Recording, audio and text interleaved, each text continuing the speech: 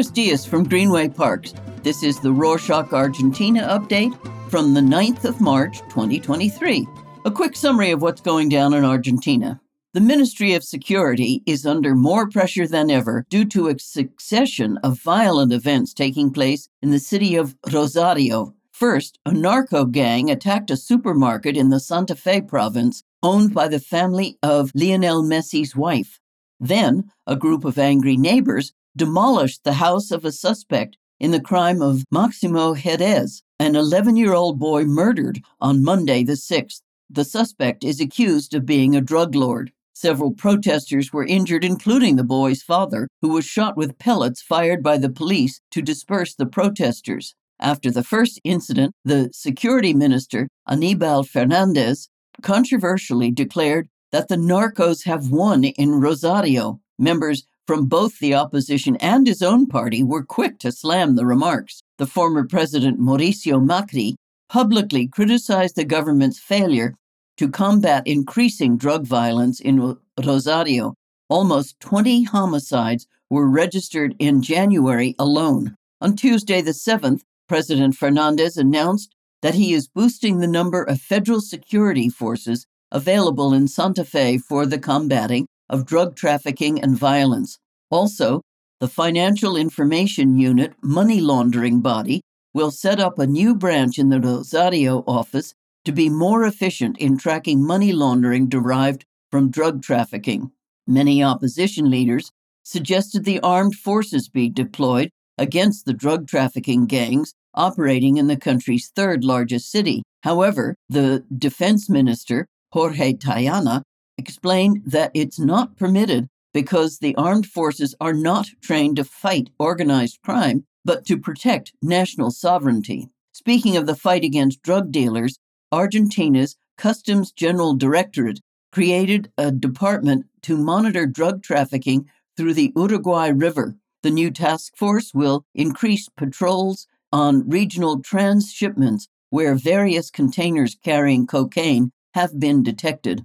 According to customs officials, drugs coming from Paraguay arrive in Uruguay through transshipment containers, light aircraft, and land cargo vehicles. Then they are smuggled through the Uruguay River into Argentina, which is not always the final destination.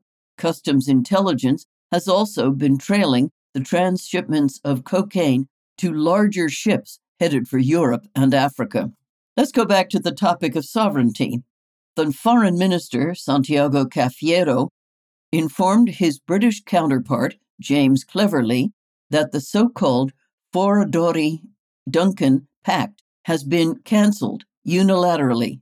We're talking about a pact agreed to in 2016 during the previous administration regarding the disputed Malvinas, or Falkland, Islands. In that pact, the two sides agreed to disagree about sovereignty, but to cooperate on issues such as energy, shipping, and fishing, and on identifying the remains of unknown Argentine soldiers who died in the South Atlantic War. On Twitter, Cafiero also said that Argentina's government is looking to resume negotiations on the sovereignty issue and called for a meeting at the United Nations headquarters. The UK expressed its disappointment and rejected the invitation to resume negotiations on the sovereignty of the islands. Since we're talking about the UK, an article published by the BBC explains the state of the law on abortion in Argentina. As you may recall, Argentina passed a law in December of 2020 which allows women to choose to terminate their pregnancy in the first 14 weeks. However, depending on where in the country they are, women are still facing issues when it comes to accessing legal abortions. The article dives into the good, the bad, and the ugly of the system and the common obstacles. It also shares some interesting statistics, like how the number of women dying from abortions has dropped by 40% since the law was enacted. Follow the link in the show notes to read the full piece. On that note about statistics, it seems that this summer broke all records and will be recorded as the hottest one since 1952. Some towns and cities have posted temperatures as high as 40 degrees Celsius or 104 Fahrenheit. Buenos Aires itself hit 38 degrees Celsius or 100 degrees Fahrenheit. As the heat wave continues, the chances of experiencing more power outages are still present. Speaking of which, Economy Minister Sergio Massa called for an investigation, prosecution, and if necessary, arrest of those responsible for the power outages. The power cut is believed to have been caused by a fire in a field near the high-tension lines connected to the Antucha Uno nuclear power plant. But it is very ironic that it happened immediately after the president gave a speech about Argentina's energy prowess. Speaking of high tensions, the economy minister also announced a plan to break the idea that a debt bomb is about to explode every week in Argentina.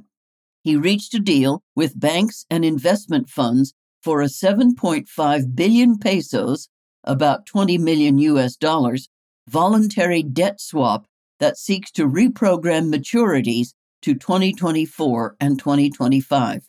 The good news is that foreign spending has quintupled this summer.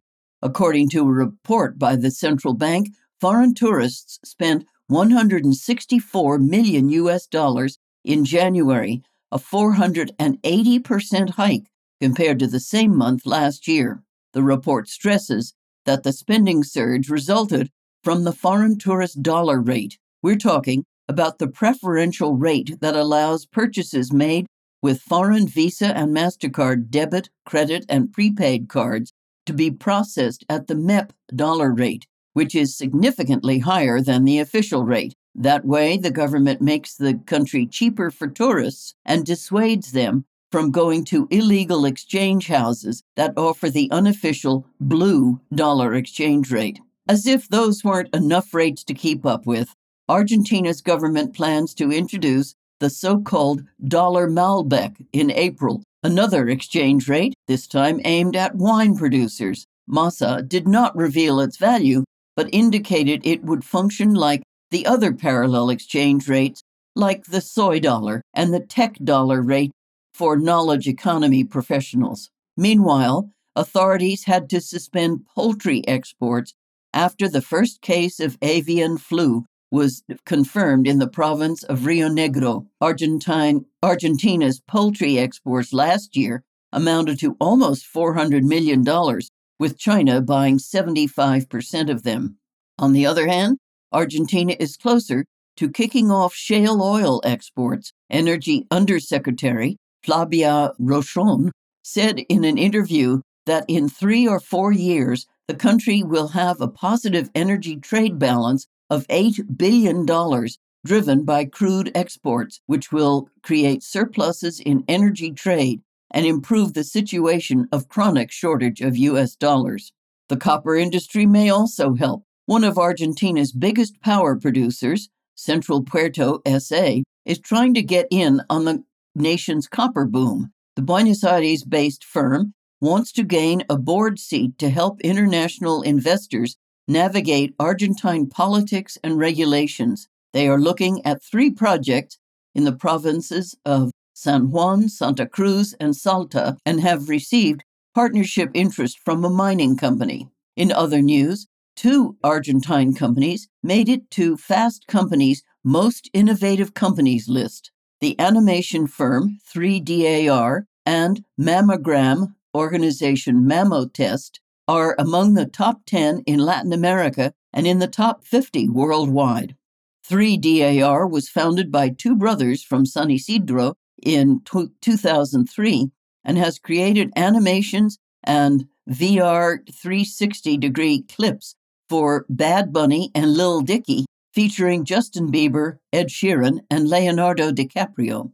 Mammotest, on the other hand, built 10 breast cancer remote diagnosis clinics in Argentina and Mexico, where it received over 650,000 patients. The company looks to boost early detection of the disease. Before we go, the dates for the friendly matches that the national football team will be playing have been confirmed. Argentina will host Panama on the 23rd of March in Buenos Aires and then Curaçao in the Santiago del Estero province 5 days later. While it won't be easy to get your hands on some tickets, they are expected to go on sale a week before the match. This is a great opportunity to see the World Cup winning team for the first time since Qatar. Coach Lionel Scaloni named a 35-man squad that includes all 26 players that won the World Cup, plus a few up-and-coming stars like Alejandro Garnacho. That's it for this week. Thanks for joining us. Let us know your thoughts and ideas by emailing us at argentina@rorschach.com. Nos vemos la próxima semana.